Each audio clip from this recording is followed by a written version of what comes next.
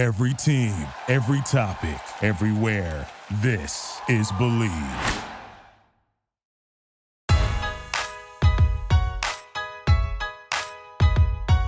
All right, everybody, welcome back to another episode of the Mamba Moments podcast, where we keep the legacy of Kobe Bean Bryant alive through the incredible stories. I have a very special guest today, Cabby Richards, who did my favorite Kobe interviews, always got him to open up. Cabby, it's great to have you here. How are you doing, man? I'm wonderful. Thanks for the invite. It's anytime I can talk Kobe Bryant, it's the highlight of my day. I'm happy to hear, and I feel the same way. So we're going to have a great time today. Now, Cabby, you always got Kobe to open up in a really special way. 2016 last season, he started to open up with the media a little bit more. But with you, 2006, 2007, the Black Mamba, he was still a stone cold killer on the court. He would open up.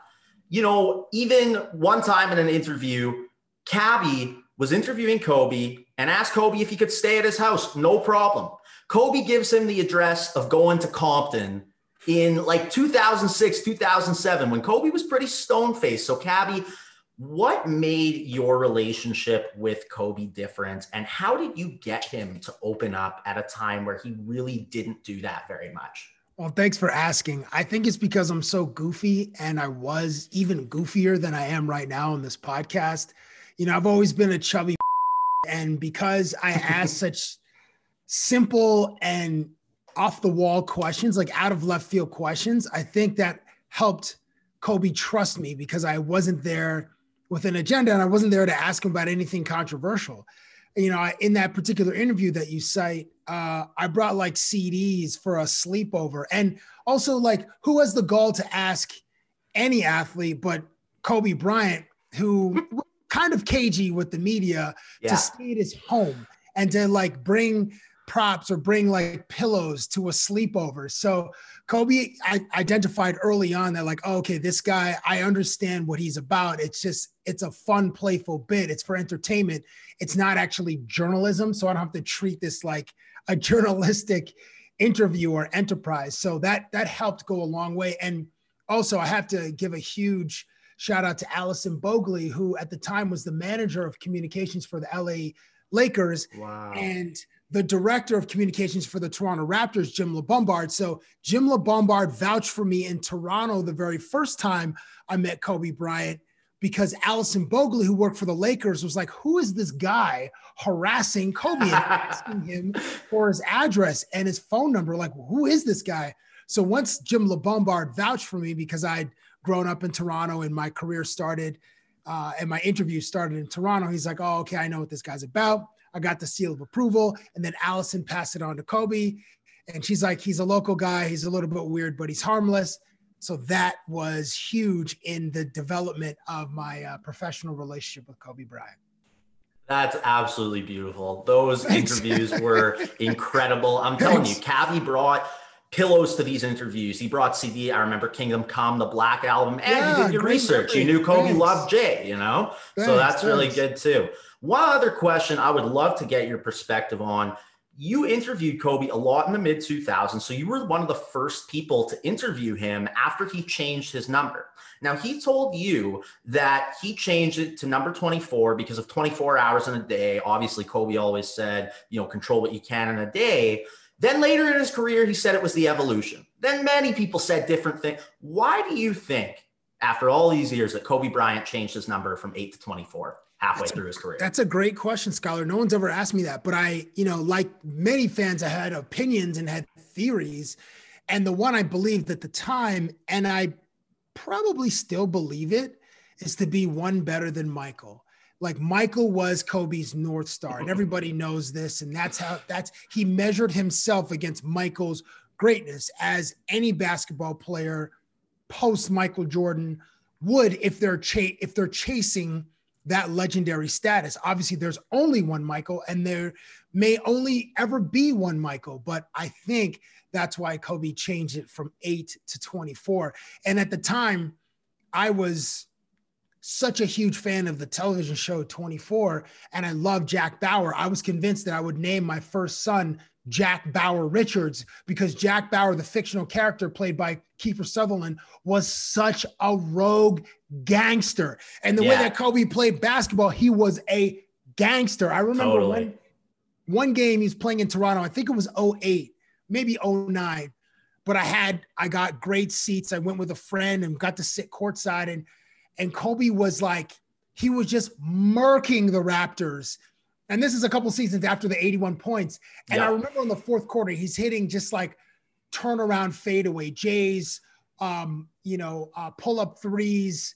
And he's just he's running back up the court, and he's just looking at the people courtside and just saying, bam, bam, bam, bam. It's almost like he's looking at each person in the eyes, and each one's getting a bam, bam, bam. That's how much of a gangster he was. And he didn't care. Like, people showed up in buildings to watch him play because he was that special, and he was putting on a show, and he was ruthless. And that was so entertaining for me because Kobe was my guy. The Raptors were my team. But for this one game on the 82 game schedule, I was a fan of the star on the other team, not my own team. So that was like, so the Jack Bauer thing, actually, I don't think factored into his decision from changing from 8 to 24. I think it was more the Michael thing, because obviously Michael wore 23, and Kobe's like, I aim to be one better than Michael. So that's the one I believe. That's beautiful. And I remember you showing the Jack Bauer clip in the interview and bringing that up with Kobe. So that was awesome that you threw yourself in there. Speaking of Kobe being a different dude, which he definitely was, what did you look forward to the most about getting to interview Kobe Bryant? Oh, wow. No one's ever asked me that. It was trying to crack him. It was trying to get him to laugh, to hear his laughter, and to see, so A, hear his laughter, B, to see how far I can push the limits of like the boundaries of etiquette in an interview. For people who aren't familiar with my style, I'm a close talker. I like to get close to athletes. And invade the personal space. Correct.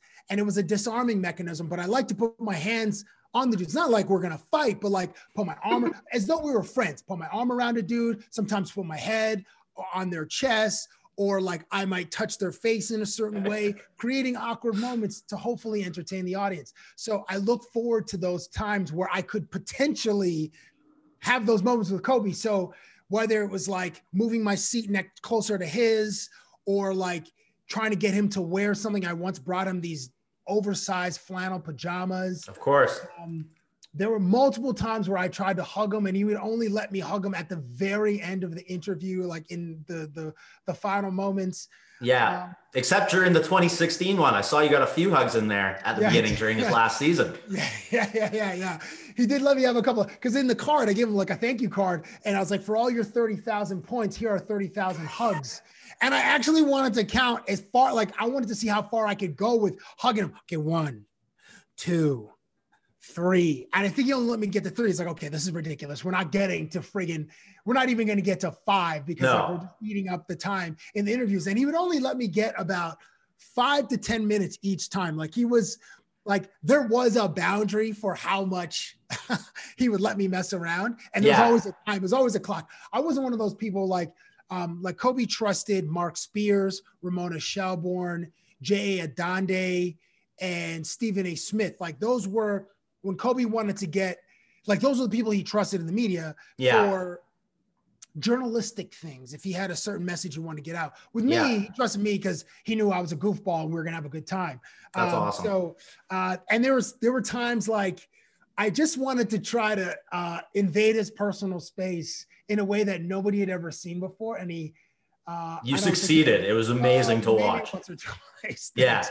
Thanks. No, scooching the chair over. There were always those little moments. He had the funniest sides afterwards, but he did an impressive job of it. And it was disarming. And it really did make Kobe more human for, kids like myself. I was 13 in 2006, who were really growing up and loved those moments and grew up with that. You know, when I think of hanging out with my grandma, watching sports, I go right back to that time of watching you in those interviews. So those people you grew up with, that's lots of what you did for people in Canada. And for anyone, you know, in the United States or elsewhere watching it, please check out the Cabby and Kobe interviews. They're phenomenal. Speaking of those interviews, what is your favorite memory from Kobe Bryant interviews? There's a lot of them, but what if you had to pick one favorite, what would it be that you got to do?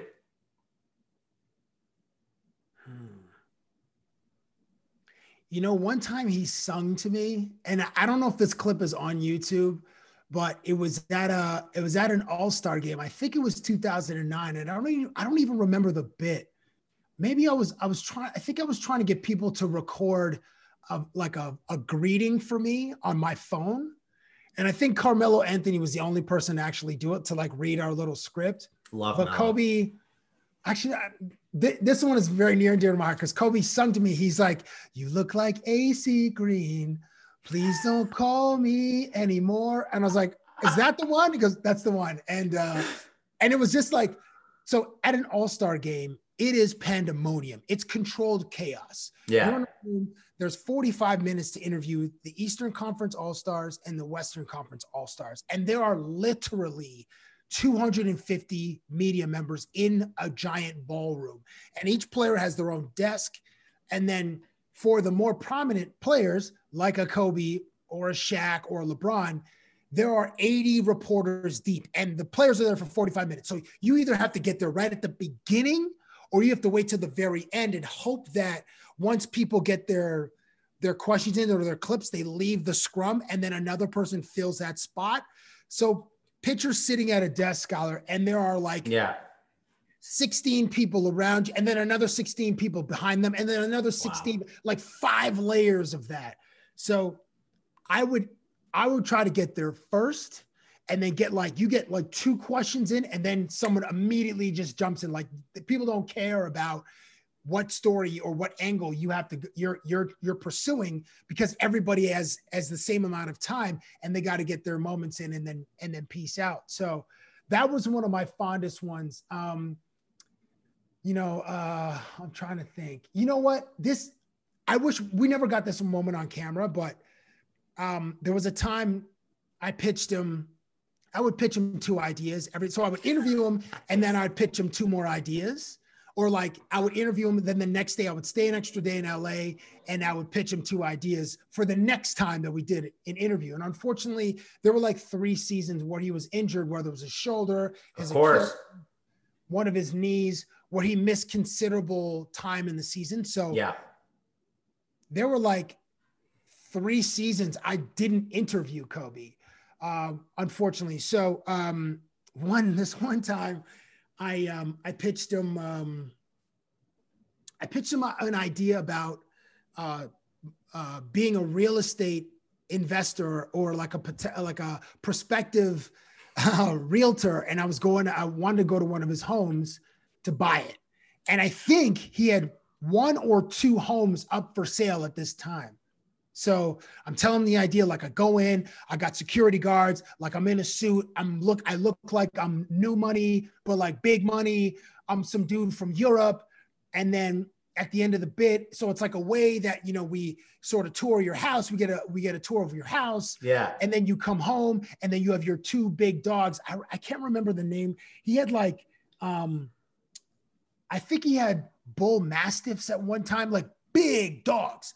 I mean, you come home with the dogs, and you're like, "Cabby, what are you doing in my house, man?" And then like it cuts to me. Then the security guys leave, and then cuts back to Kobe, pissed off, and back to me like, what? Like surprise, back to Kobe, like even closer. Yeah. He's even pissed than me. Even like, oh, what is he gonna do? Boom, wide shot of Kobe, and he's got the dogs on the leash. He just drops the leash, cuts back to me. It's like intense fear, and then cut to black, with the obvious intimation that these dogs just chew the hell out of my body and attack. Yes, that's hilarious. I love it. Thank you. I thought it was a decent idea. Kobe's like, I don't want to do that. He goes, and then he's like, write me some Dave Chappelle show. I was like, Kobe, Dave Chappelle? Like and this is like before Dave Chappelle. This is when like Dave Chappelle was in exile. Yeah. He was cemented as a comedic genius because of Chappelle Show. Absolutely. Brilliant stuff.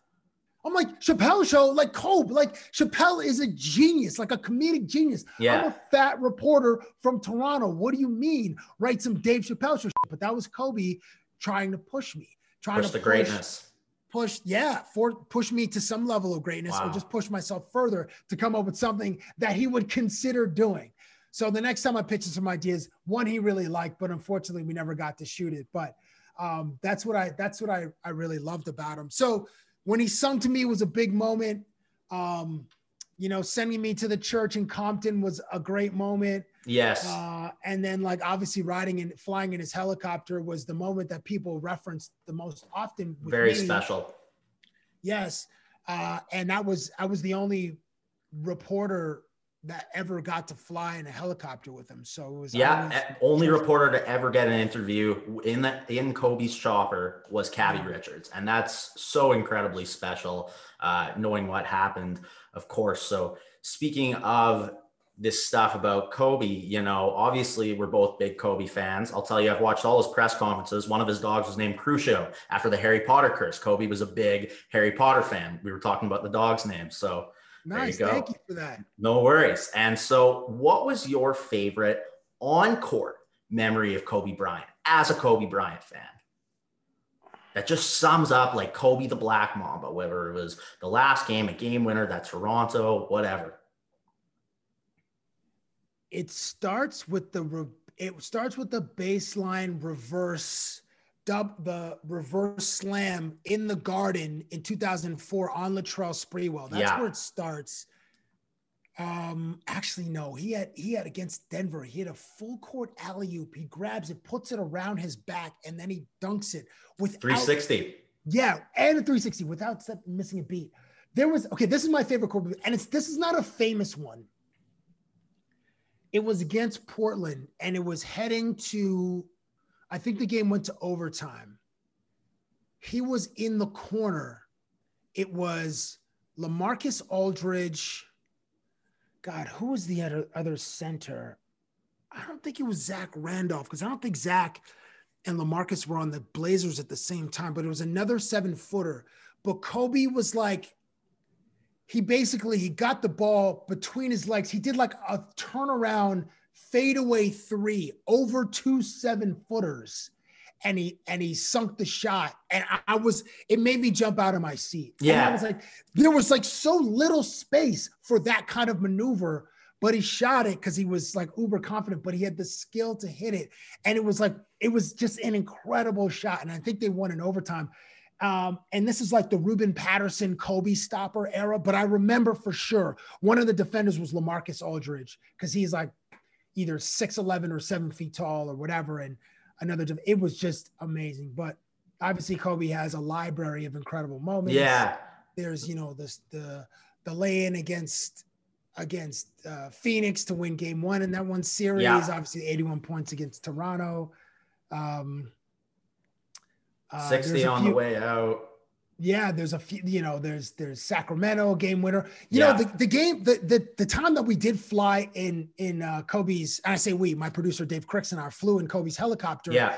We went to practice, but then the next day was a game and they played against D Wade and the Miami Heat. And Kobe hit a game winner. He banked a 3 over D Wade from the top of the key and then won. So he was in like this amazing mood. He wore like a brown on brown suit. It wasn't a good look. And Kobe's like a real stylish dude. Yeah. But it was like too many earth tones. And it wasn't even like a tan. It was just like a chocolate brown shirt, chocolate brown suit. And obviously his skin tone is brown too. So it was like too many browns.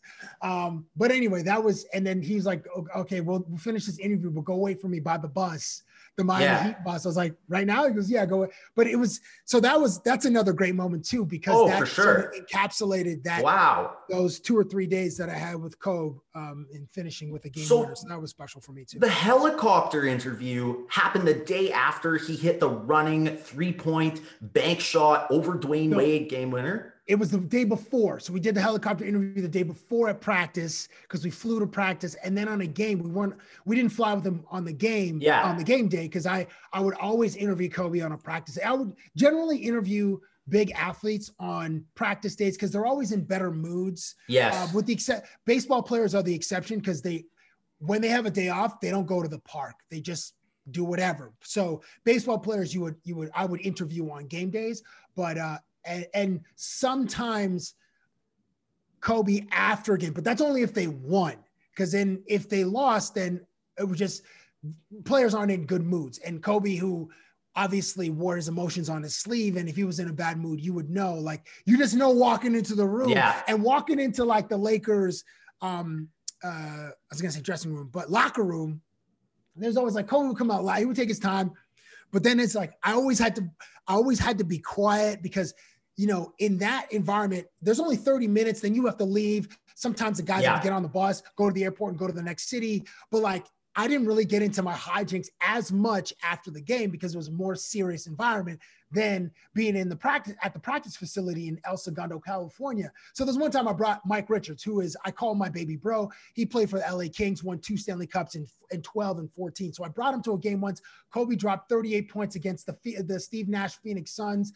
We sat courtside in LA. After the game, I bring Richards into the locker room to meet Kobe, and Kobe is icing his knee. He's got like a foot bath going on, huge bags of ice on his knees. Wow. And he just wanted a towel. And I try to hug him when he's completely naked and just wearing a towel. And Kobe's like, come on, man, come on.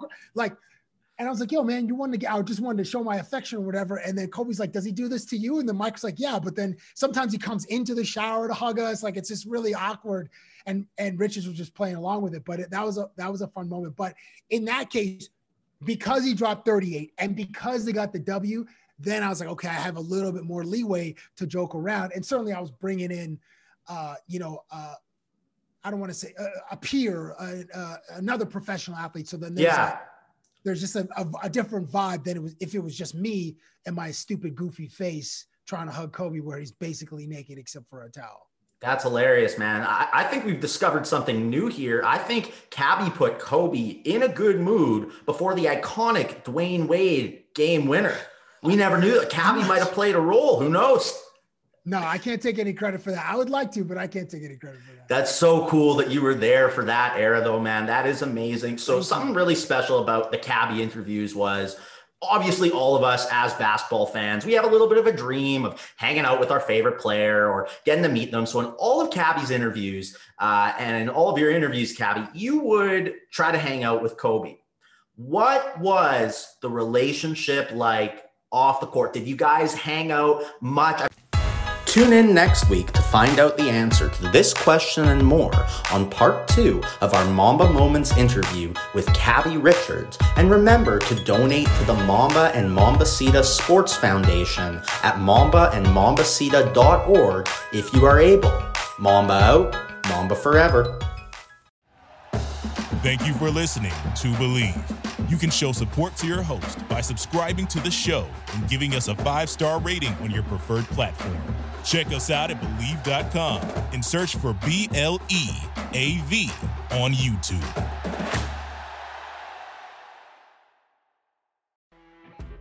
You know when you're listening to a true crime story that has an unbelievable plot twist that makes you stop in your tracks?